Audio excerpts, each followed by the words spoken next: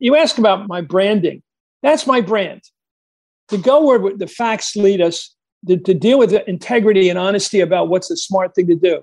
Joe Biden should have moved a lot faster on what he did. His speech was masterful. He identified the crash on the Capitol of January 6th. He identified it completely with a lack of law and order. How can you say you're on the side of law and order when you're supporting the mob? That's the move for the Democrats. Absolutely. And that's the first time they identified those two iconic pictures of getting knocked off in the street because of a gang member shooting the wrong way and defending the Capitol. You can't have it both ways. You just can't do that.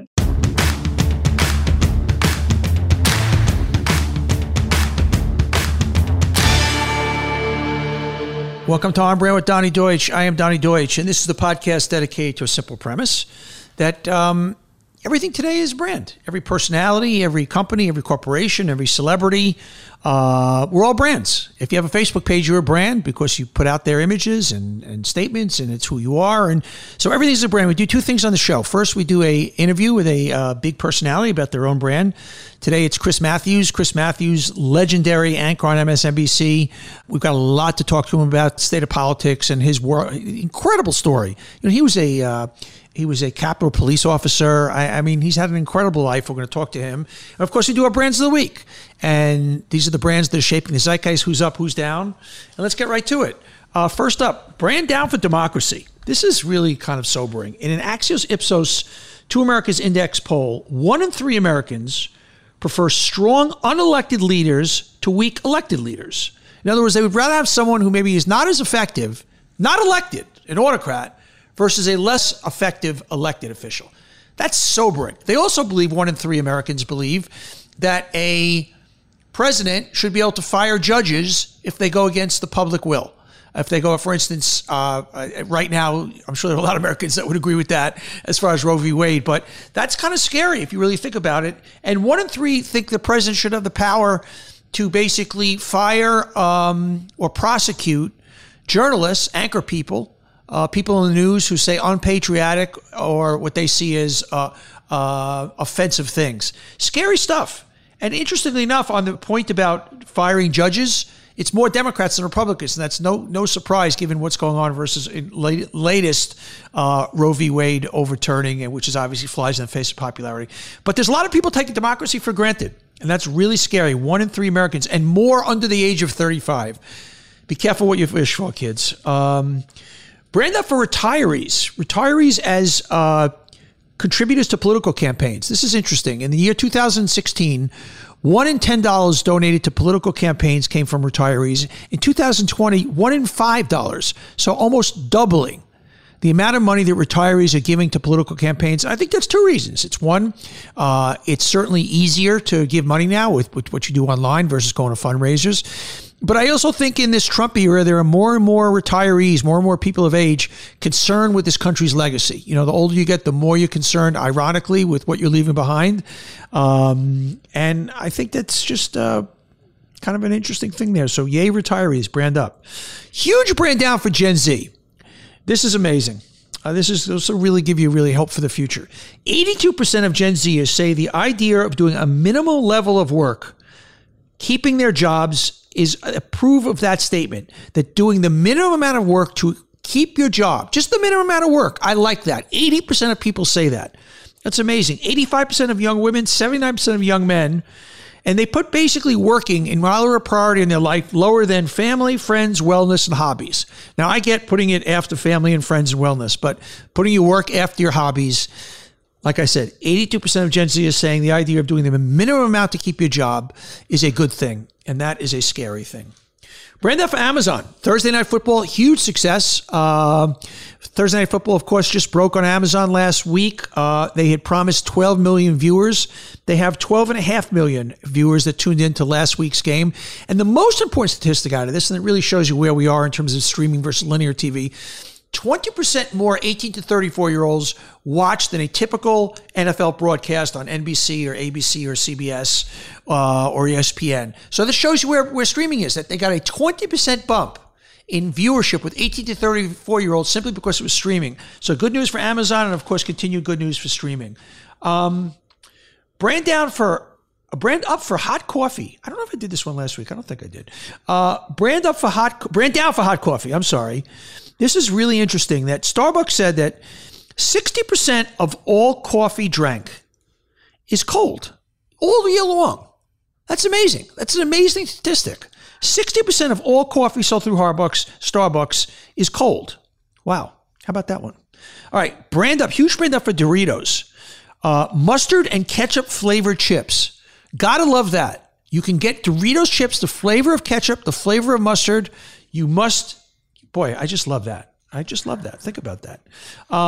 Brand up for new words.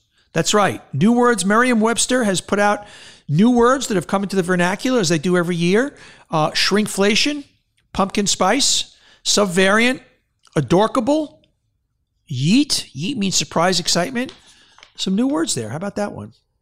Huge brand up for White Castle. White Castle is coming out with frozen Castle bites. They resemble those, remember the Tostina pizza rolls? You get the cheese and the pizza, the little bite-sized things. Well, now you can get slider hamburgers at home in the crispy crust. Gotta love that. That's genius, isn't it? Brand up for James Earl Jones. He's going to give his voice in perpetuity. Basically, he's 91 years old, and he wants to continue on as the voice of Darth Vader. So through artificial intelligence, they will always use James Earl Jones' voice as Darth Vader. So he will live on as Darth Vader. James Earl Jones, artificial intelligence, brand up. We will always have James Earl Jones as Darth Vader. Brand up for Brad Pitt. He's coming up with a gender-neutral skincare line following Harry Styles. And it's interesting. Both those guys have been featured in big spreads in Vogue and Vanity Fair in very non-traditional male settings, with flowers in the backdrop, both wearing very we know the way Harry Styles dresses in concerts, but two of the leading male aspirational sex symbols doing very gender neutral things. And that's where the world is going right now. Very interesting. So a brand up for Brad Pitt, and we'll also give one up for Harry Styles. This is a big brand up. John Cena. He just made history, Guinness Book of World Records, the most Make-A-Wish wish grantings, if you will, basically granting Make-A-Wish wishes. 650 times John Cena has granted a Make-A-Wish to a very, very sick child. You got to love that. I've met John Cena a few times. Really, really good guy. So a big brand up for him. Brand up for sexy bras. It seems that underwire and push-up bra sales are going through the roof. It seems as if in a post-pandemic world, there's a return to sexy. And I think that's good news. You say what you may. I think sexy bras coming back is a good thing. Push-up bras, underwire bras. I am a guy that likes curves. I'm not embarrassed to say it. I hope that doesn't get me in trouble. Doesn't mean we don't love non-curves, but I like curves. And so sexy bras are back. Here's a brand down for NyQuil Chicken and the Sleepy Chicken Challenge. Seems as if there's a big thing going on TikTok now where people are basting chickens in NyQuil, cooking them. That's supposed to help you sleep. Obviously, this is dangerous. So don't take the Sleepy Chicken Challenge. We're basting your chicken in NyQuil.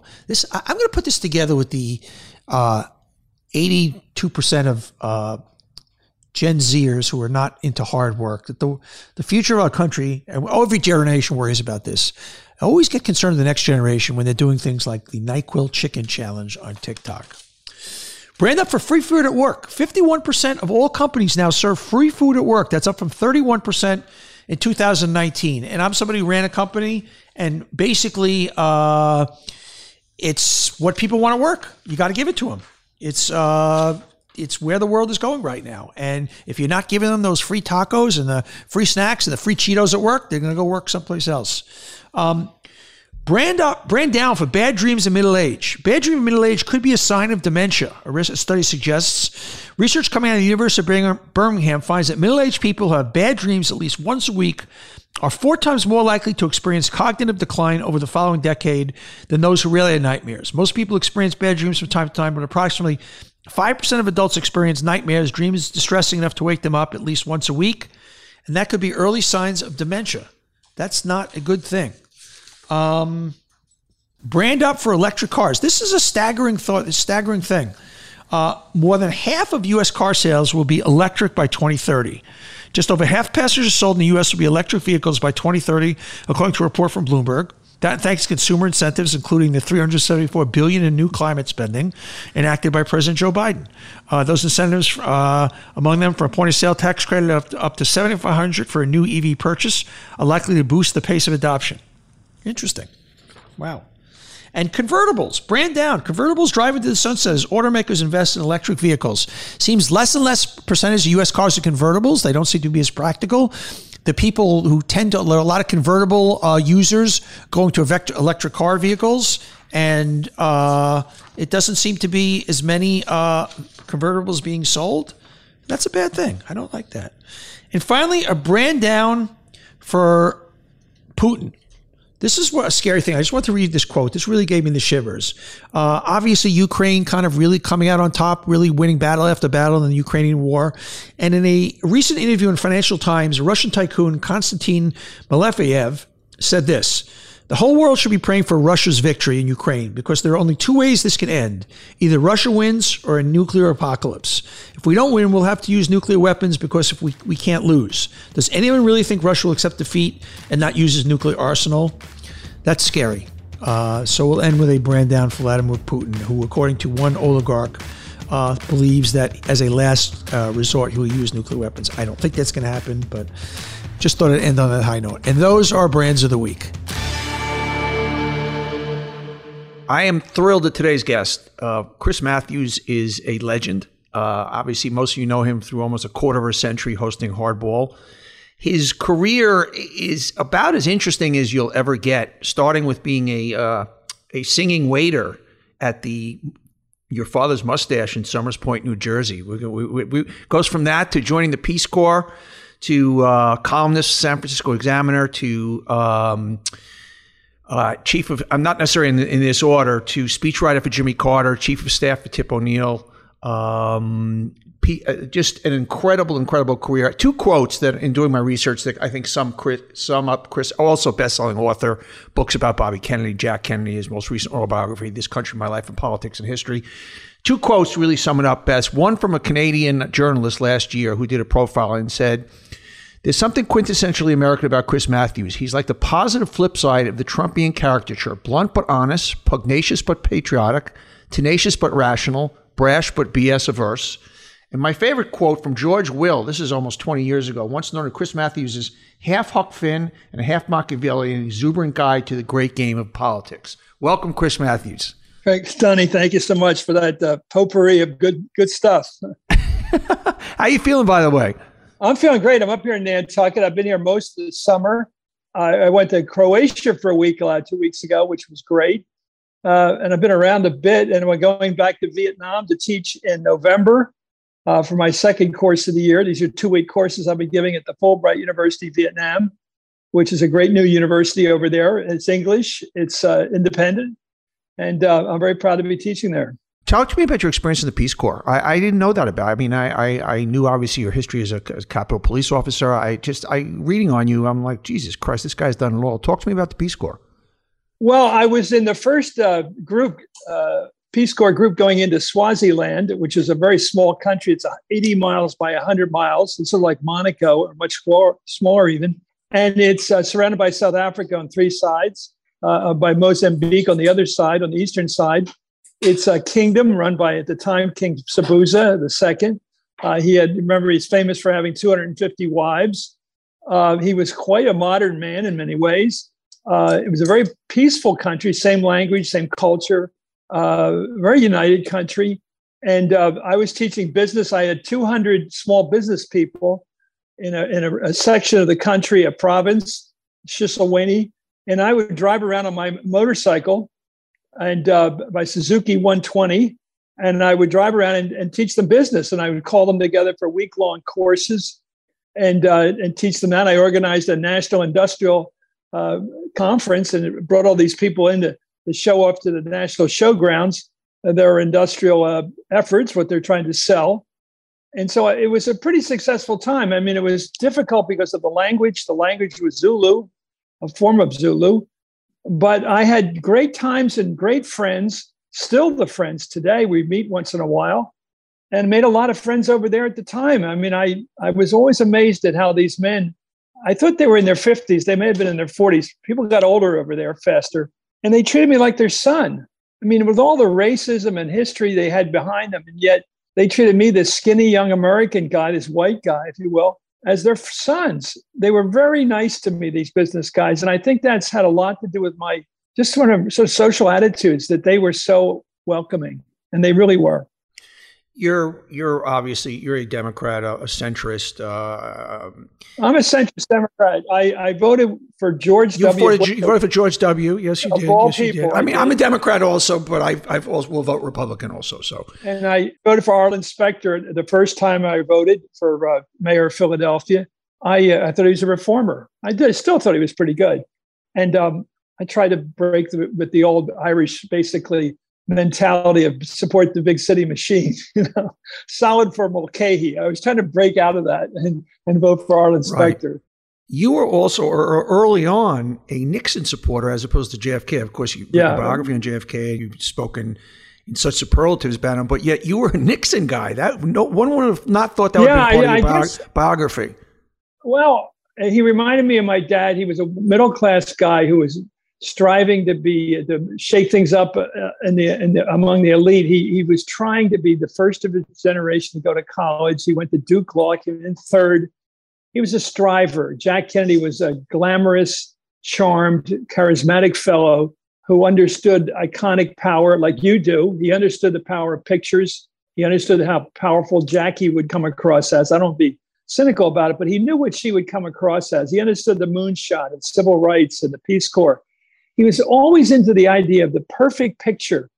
His speechwriters spoke in picture words, as Nixon said. He was trying to get his speechwriters to keep up with him, but he couldn't. He knew how the kid who throws his cap over the wall, so he'd have to climb the wall to get somewhere. He always understood the picture and what that would look like, because he was handsome himself. I think that's probably one reason for that. But he was always able to leave us with a very clear picture of what he had done. Isn't that interesting?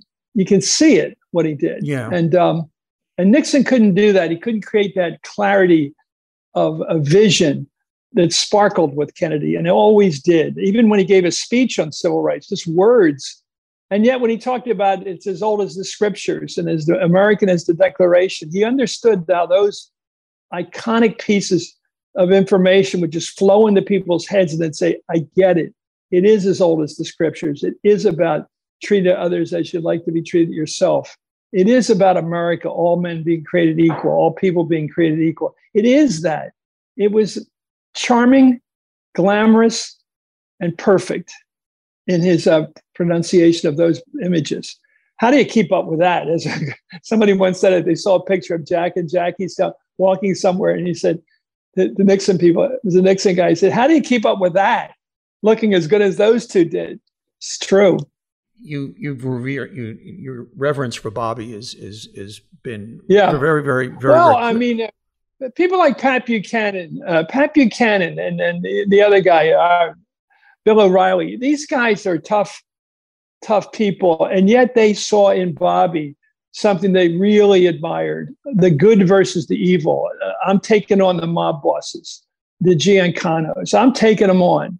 Roy Hoffa. I'm going to beat the bad guys. It was Manichaean. It was not about left versus right. Bobby was not a left versus right guy. He was out for helping people who were poor, farmers, people like that, the Chicanos, as he called them, from Mexico, who come to work in California fields. He was looking for the good. It was interesting about him. He was a very moral person in a very broad way. And my God, how could you not like him? I knew this from an engineer on Capitol Hill when I was a cop. He said the only elite, if you will, Democratic liberal who always said hello to the cops was Bobby Kennedy. Boy, does that tell you something. Yeah, it tells you everything. He always made a point when he came into the building. He was not some snooty snob that was above everybody, walked around like he's a senator. His first thing was to thank the guys who were there to help him, to protect him. He was an Irish cop in many ways, a good Irish cop. I mean, I think that's why Pat Buchanan liked him. But Pat Buchanan watched him give his concession speech after losing the heartbreaking Oregon primary in 1968. And he said he could not have done it better if he'd been a winner. This is Pat Buchanan, one of the toughest guys there are. And he said, this is the guy you want as your friend. This is the guy you want to look up to. Pat Buchanan. Yeah, that's a good. And he was reporting back to Nixon. And I thought, heart to heart, that worked. So how did you end up as a Capitol Police officer, and obviously we're going to. Well, I came to the Hill. I went to the Hill and I started to knock on doors. I heard from a guy that had gone to Holy Cross College a couple of years ahead of me. And he said, you don't have to be a lawyer to be in LA on Capitol Hill, to be a legislative assistant. So I immediately thought I could be Ted Sorensen, like for Ted Kennedy, or for Jack Kennedy when he was a senator all those years. And then in the White House, I said, well, okay, I can do that. So I went to the Hill and I tried to get a legislative assistant job. I went to all the Irish Catholic guys I figured would love the Holy Cross and the Peace Corps and Jack Kennedy. And I started knocking on all those doors. I got nowhere. I eventually went to the AA, the chief of staff to Frank Moss of Utah. And I thought because he's a more moderate Democrat, I might like him more because he's a Westerner. And Wayne had me try out. He had me do an answer to a question of a woman whose husband was who was the composer with the music director for the Utah Symphony. And she had wanted to take advantage of a tax shelter. And I went down to the IRS and I got this very complicated answer. And I wrote back a letter that the senator could use explaining how you could take advantage of a tax shelter if you work for a nonprofit. Very complicated piece of material. I got some help from my local congressman. And he said, well, that's good work. Now the only job I have to offer you right now is Capitol Police. And I go, oh my God, I'm not going to be in LA. I had about $80 left. And he said, it'll pay for the groceries. It'll keep you going. I did that for about 3 months and I really enjoyed it. I felt very proud to be a Capitol cop. I liked it. And 3 months later, I said, it's time for that LA job.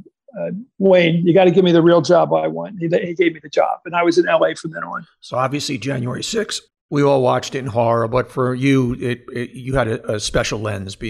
Those are your guys up there. Donnie, again, iconic. Imagine me, 25 years old, still skinny, standing there with a gun at the 38 Special in my pocket, in my holster, knowing somehow intuitively I wasn't going to be able to use it. That the crowd pushed me past me, running me over, pushing past me to the point of a real frightening moment. I can't use that gun.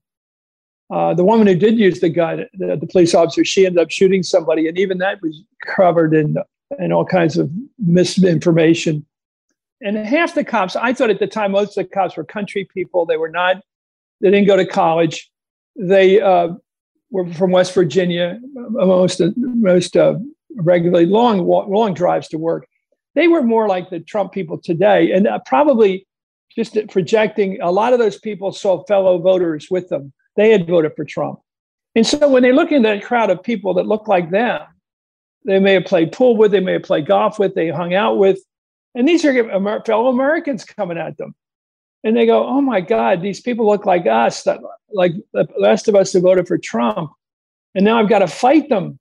And it's just horrendous, the descriptions they gave later in the testimony to the January 6th committee about what it was like to face your neighbors as they come at you with pitchforks, saying that they have a right to the building and you don't.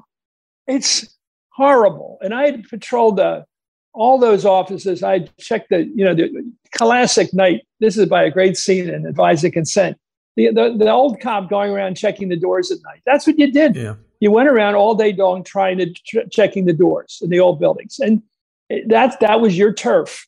And to see that overrun by those people with this sort of goofy attitude of we're going to fly from the rafters here and swing from the walls. What are you up to? Are you really tourists? What are you doing here? And all the time they're looking for the vice president of the United States to God knows do what with him, because the president of the United States had twisted the car wheel trying to drive himself up to the Hill so he could join those who he was happy to see were armed. Well, I think there's got to be some crime in there somewhere. I don't know. I'm not a lawyer, but it seems like if you arm people, you say, they're not out to hurt me. They're carrying weapons, send them up to the Hill to get the vice president to not do his job and certify the electoral college count.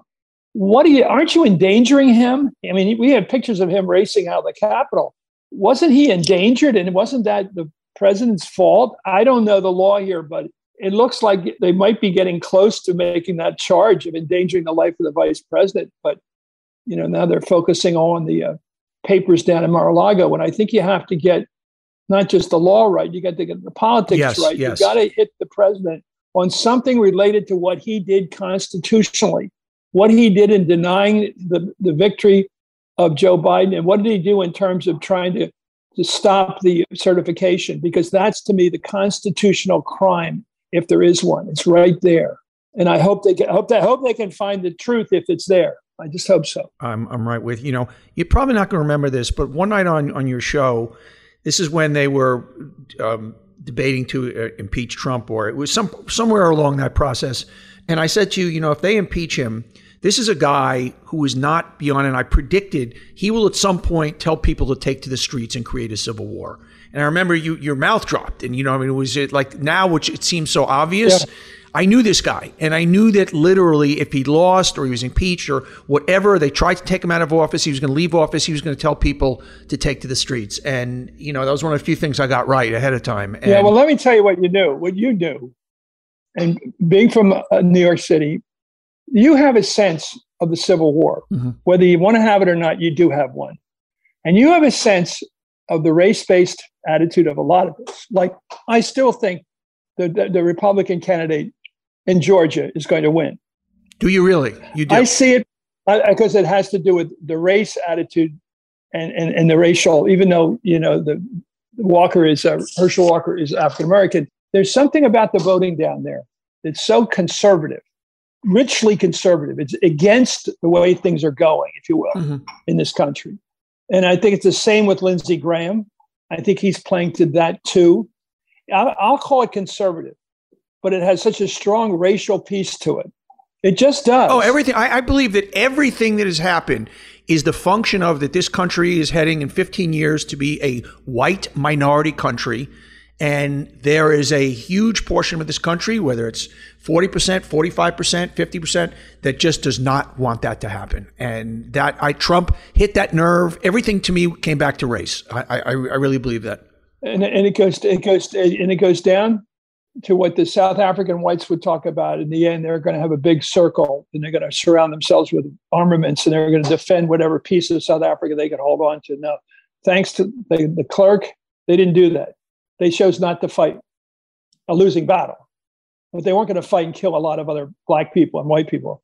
This crowd seems to go back to this. Now, I look at the history of the Civil War. I'm reading this great book by John Avlon about how when he was still alive, Lincoln was so hard in trying to bring peace between North and South.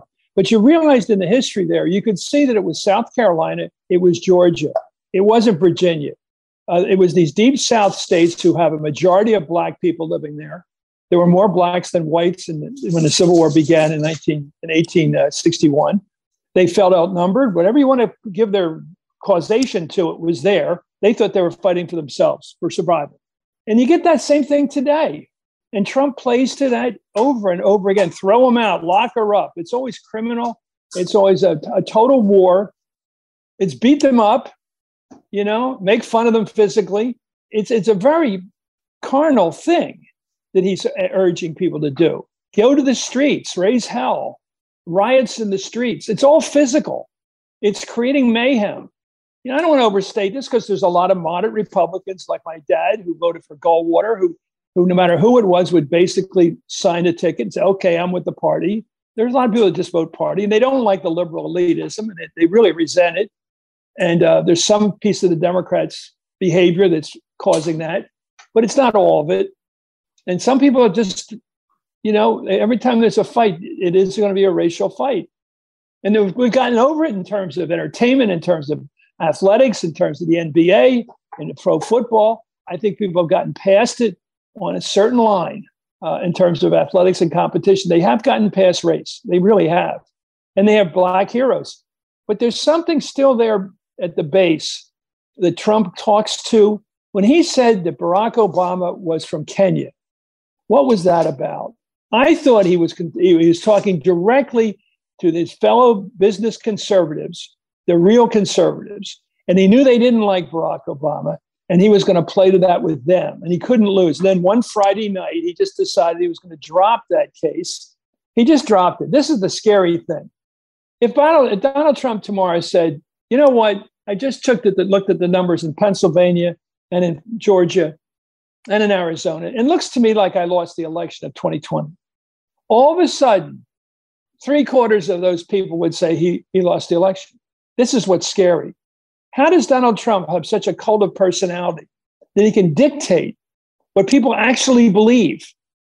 How did he do that? That's what Jesus did. I mean, what kind of religion is this? You can tell people what to believe. I think what Trump, and he does that with people. What he was able to do, and I think it is, when people are unhappy with their own lot in life, and you come along and you say, it's not your fault, it's the blacks' fault, it's the Jews' fault, it's the media's fault, it's the bankers' fault, they'll follow you through anything because you're kind of giving them a ticket to whatever their problems are in life. It's not their fault, it's somebody else's fault, and that's a powerful piece of foundation to build on, and that I think is the essence of where Trump starts, and he understands. And I think there's a lot to that, and people that are self-destructive and they drink too much or whatever they do, he feeds into that too. It's ironic. It's not ironic. It's logical. They feel that way even more so when he feeds it to them. You know, they go out and have too many drinks, and they say, "Oh, then even more prejudice." You know what I mean? It's all in our being. It's in there. And he plays to it. So how do we get back on track? You're a guy who grew up with Reagan and O'Neill, and I had three brothers that voted for Trump. Two of them vote. Just one is a country club fellow. He plays a lot of golf, and I think it's just part of his worldview. The other one's an NRA guy who just does all kinds of guns, lives up near Allentown, and I understand his view. They aren't about Trump. They don't believe in Trump's stuff.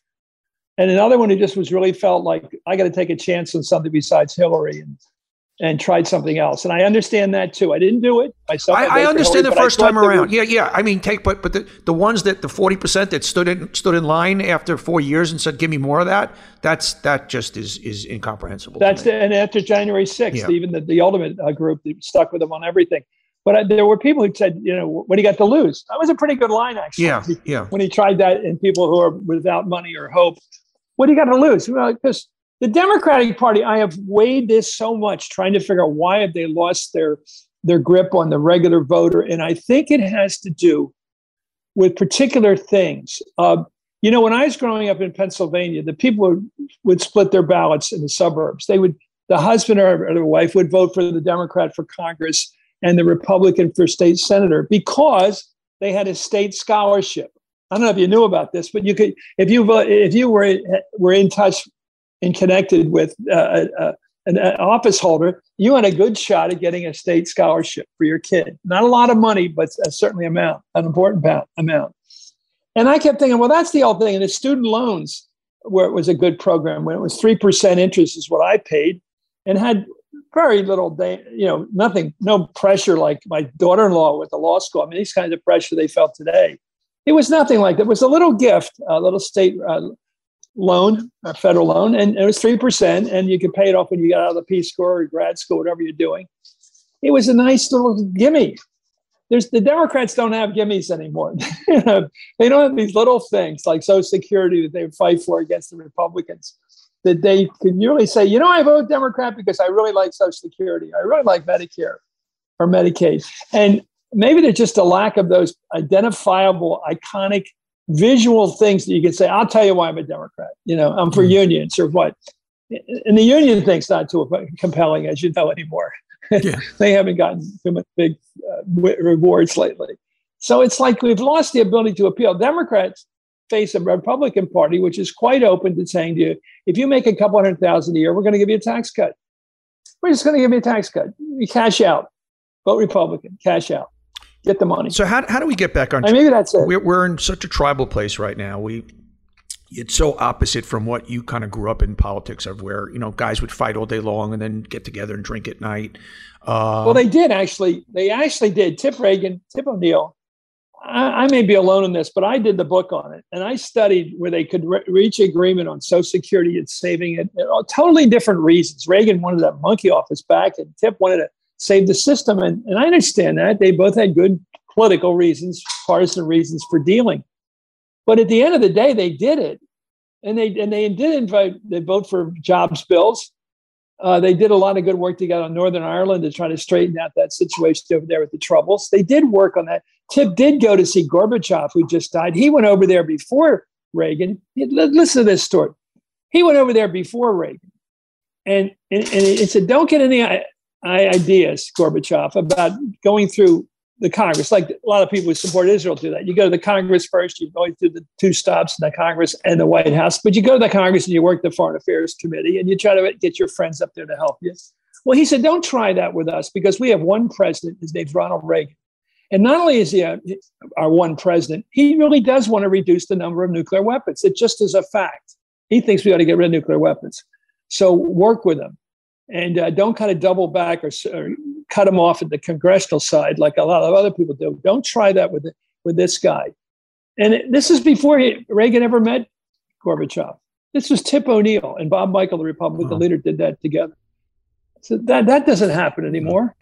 So, where are we headed? You've got a situation now where we've all got our smartphones, so we get our news any way we want it. It's all bespoke, and we are so divided. It is so tribal.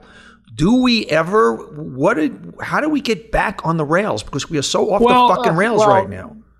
Well, the problem is, and I'm not knocking anybody because I accept the fact being a Democrat, you have to be a mix of center left and left. And most of my life, I've hung out with the left. I just have. Right. That's who I side with. Maybe because I like them, but I do. And you have to recognize that some of the people on the left would defund the police went on way too long. Crazy. And nobody shut it down until Donna Brazil about 2 months ago said, when I was at a shopping mall with a lot of African Americans there, I went over and hugged the police officer for protecting us. I said, thank you, Donna, because you're the smartest person around. You know what's going on here. You got to say it. You can't just say, don't defund. You got to say, I love the police. Yeah. Because when you're living in a tough neighborhood, and we know what we're talking about, the south side of Chicago or North Philly, you know when there's something going wrong, domestic relations or something going wrong, you call 911. You know that number. Yeah. You grew up with that number. You call the police officer. He may not be the nicest guy in the world. He may be a little crusty. But when he shows up, you know he's going to stop the law breaking. That's the idea. And I remember Michael Nutter ran for mayor in Philly a couple of times ago, and he advocated stop and frisk. He says, we want to do stop and frisk. You got to, Commissioner Timoney once said to me, the only time stop and frisk works, got to be careful about it. Don't do all black kids who are out there on the streets. You can't do that, obviously. That's profiling. But when there's been a crime killing, and somebody's just been killed in one crowd, and the cops know who the crowds are, the gangs are. You go out in the streets and look for 4 kids or 3 or 4 kids walking together somewhere with purpose. You got to stop and frisk them because they're out to get even. This is what's going on Friday night at 11 or 2 in the morning. This is what's going on. That's a particular situation where you have to act aggressively. So you ask about my branding. That's my brand. To go where the facts lead us, to deal with the integrity and honesty about what's the smart thing to do. Joe Biden should have moved a lot faster on what he did yesterday. His speech last night was masterful. He identified the crash on the Capitol of January 6th. He identified it completely with a lack of law and order. How can you say you're on the side of law and order when that's supporting the mob? That's the move for the Democrats. Absolutely. And that's the first time they've identified those 2 iconic pictures of getting knocked off in the street because of a gang member shooting the wrong way and defending the Capitol. You know, you can't have it both ways. You know, you just can't do that. So I thought it's about time. Maybe there'll be some noise from the squad. I'm not sure. I think they know what the story is. If you want to win the elections, you got to get the Senate to vote for you too. But I thought it was a little late. I wish he'd been sooner. I don't know why he has leaned a bit too, a notch or two to the left, which he has done. I know why Pelosi's got to do it because she's got to keep the squad and the people close to the squad, the general progressive crowd, happy enough to support the center, which is infrastructure. So she had to hold off on voting on the infrastructure bill until the Build Back Better thing had a better chance. And I saw how she finessed that. She's an expert at finesse. You want to know her secret? Finesse, keeping everybody happy a little bit. And boy, does she have a tough crowd to deal with. And she has done it brilliantly. And Biden has to do that too, but it doesn't look so good when you're the president. It looks like you're on the hard left when you're not really. Everybody knows Joe Biden. No, he's a moderate. Joe Biden once said, I wore a sports coat in the 60s. And I thought that was the most honest thing he'd ever said. He was learning how to play golf in the 60s. He wanted to be bourgeois. That's what he wanted. He wanted to be able to hang out with the big shots. And he's a progressive in many ways, but he was not an activist at all. So handicap the midterms for me. I think, first of all, there's two things going on. There's all the good stuff you read in the New York Times and blah, blah, blah. The New York Times is the New York Times. It's always going to be more positive for the Democrats. Look, I think they're going to lose. I think Charlie Cook gave us a good estimate of 20 to 35 seats. It's still up there. It could be early. It could be in low 30s. Because historically, that's where it is. The only thing I take off of that is the 13 seats they lost in 2020. So they got a lower threshold. They could lower, instead of 55 or 54 or 63, I'd say it's down in the 30s, low 30s, maybe 20s. On the Senate side, I still look at some races, which I think are going to be defined by what we talked about earlier. I think Herschel Walker is going to win. I'm sorry. I thought the election of the special election last time was tweaked by Trump. It went the wrong way. He just went in there and attacked people for voting. Terrible thing he did. And it was, it's good for Ossoff. He won it, and I think Warnock won, but I just think that's going to go the other way. I think Cortez Masto, I think is going the wrong way.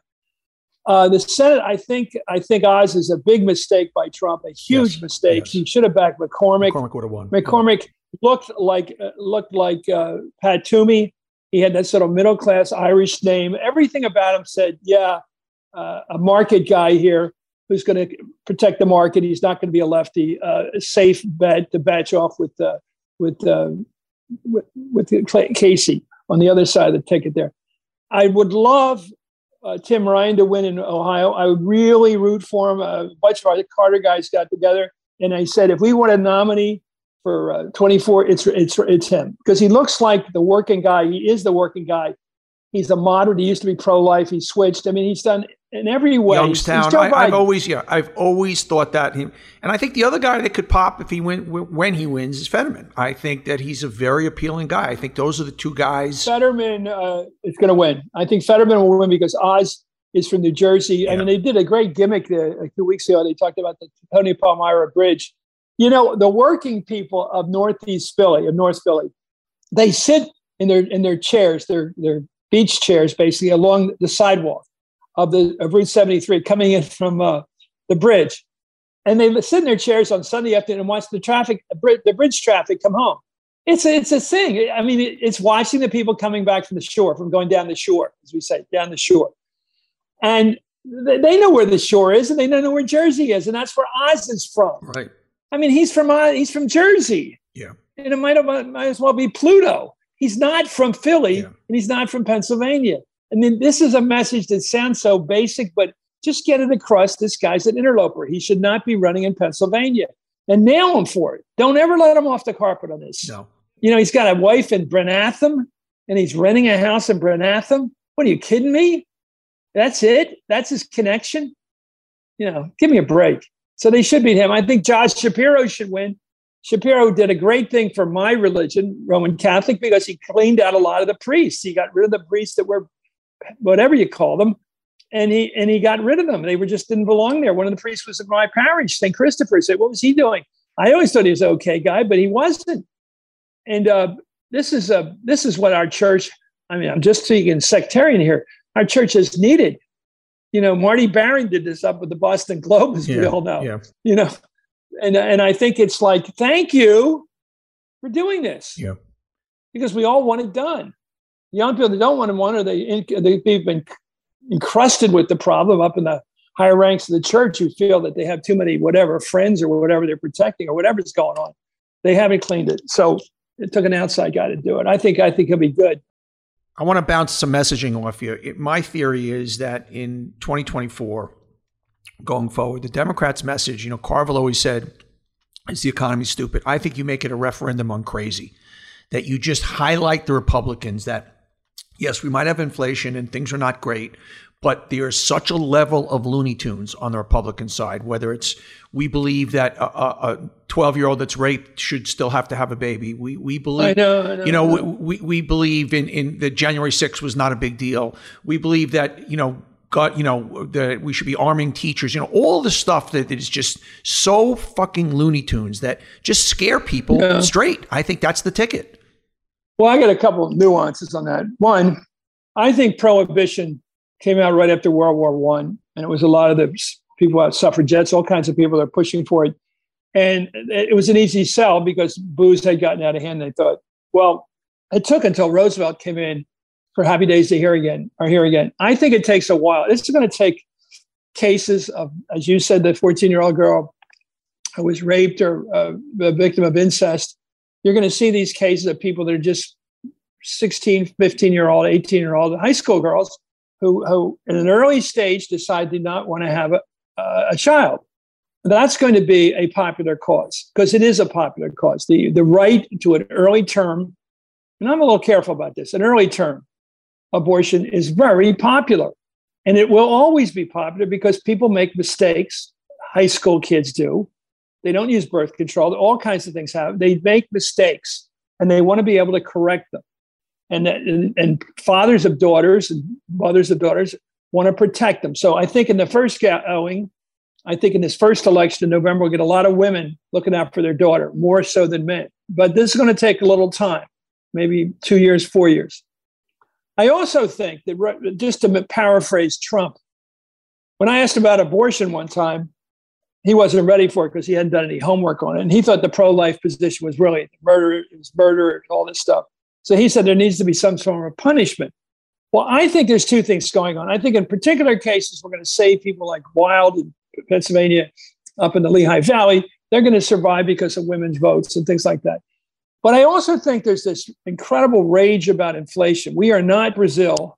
We're not a Latin American country. We do not accept, we're like Germans. We are very strong on inflation. And I think I just looked at the gas station, it's 4.5, it's 5.5 for Supreme. I think it's way too high. I think the inflation, if you're a working guy or a working woman, you got to drive 50 miles to work every day. You're going to have to punish somebody for that. Somebody's going to have to get punished for that inflation. So I think there's going to be some outlying. And what I do think will happen is there'll be a couple, to some extent, you can figure them out, Georgia, maybe because of all kinds of labor issues, whatever. I'm not sure what they are exactly. In Nevada, you won't see a Democrat lose there. And in the Northeast, you'll see them, maybe Hassan will have a tougher race than we thought. I don't know. And certainly Patty Murray and Michael Bennett could have a harder race than we thought. Those races are very strong, very real. They're very close within 4 points. These are real races that could go either way. I think there's going to be an explosion of unpredictable losses. They're going to be Tom Foley's. They're going to be Al Ullman. They're going to be people like that across the country that are surprise losses by Democrats. It's not going to be the Charlie Cook usual list of who to look out for. So we're going to have a mix. I don't want to call it a wave anymore, a splattering. There's going to be bloodshed on the Democratic side and also some good surprises. And one of the great stories I dug up recently was when you look at 1932, Roosevelt won his governor's race in 1928 when the Democrats were getting smashed across this country. Al Smith even lost New York State. It wasn't just the anti-Catholic thing. He lost New York. In 1972, when the whole Democratic Party was going down to defeat, Joe Biden won that year. So things like happen. People that, they pull the upsets at a time when the wind's blowing the wrong way. So that's why I'm really hoping for Tim Ryan to win. I want him to beat the wind, to win even in a bad year. And so I think it's going to be a splattering effect. You are a optimistic guy. So give me the optimistic picture of this country for the next 10 years. I mean, you're a pragmatic guy. You're also tell it like it is. We need a bench. I mean, Gergen's going out there. David Gergen's a smart guy. He's about 80, and he's out there saying we need to turn it over to a younger crowd. Yeah. Okay, who you want to turn it over to? Start rooting for some guys. Yeah. If you got some money, give it to some young people. Help Tim Ryan. Help him pull an upset. Help Fetterman. You find some winners out there. Is the governor of California a winner or not? Well, let's take a look at it. Let's take a look. He's got a lot of the positives going, and we'll see what else. Some negatives too. We'll see how it works. You're going to have to find a winner for 24. This isn't about a million years from now. Yeah. Joe Biden's probably going to decide not to run again, but he won't announce it till February. Right. I mean, he's not going to tell it too soon.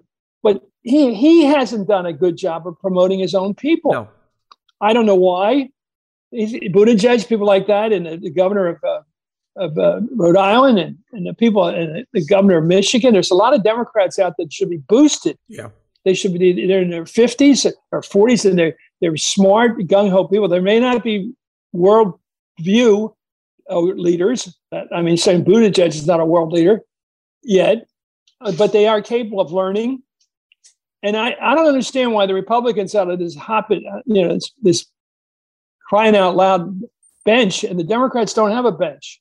No. I mean, Nikki Haley is dying to run tomorrow morning. She'll be ready tomorrow morning at 10 o'clock tonight, I'll announce. I mean, she is so ready to run, and DeSantis, but and Larry,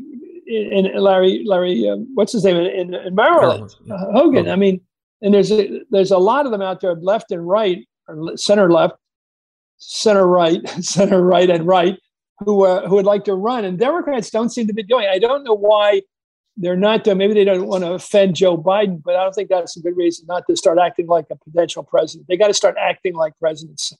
57, Kennedy was running with his Algeria speech. He's running for president. So, do you miss the daily grind?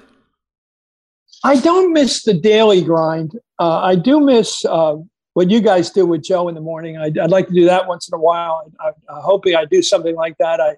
I do miss being part of the fight with Chuck Todd on Sunday. I know I have thoughts about all these things, and but I do like my life with my wife. I do like that. I do like being up here on Nantucket, which is spectacular. I'm looking out the window now. It's green and it's blue and it's beautiful. So I'm not really into the grind. And there was a time when COVID was coming on, and I was thinking, "Oh my God, I'm doing this again." And it was time to quit, at least for a while. We'll see. Chris Matthews, well, we miss you every day. Love to see you back there. I've always been a huge fan. You are a great American. Thank you for taking the time today, my friend. Donnie Deutsch, you're great. Thanks so much for having me on. Hey, thanks for listening to On Brand. We always love having you here. Remember to rate, review, and subscribe anywhere you get podcasts, Apple, Spotify, any place else. And exciting news. Starting next week, we're going to do 2 drops. We're going to break up our episodes into 2. We're going to do our interviews in one segment. It'll drop one day. And our brands of the week, our brands up, brands down on another day. So 2 for the price of 1. You'll be getting them twice a week starting next week on Brand. We love you. We love you guys listening, and stay tuned. We'll see you soon.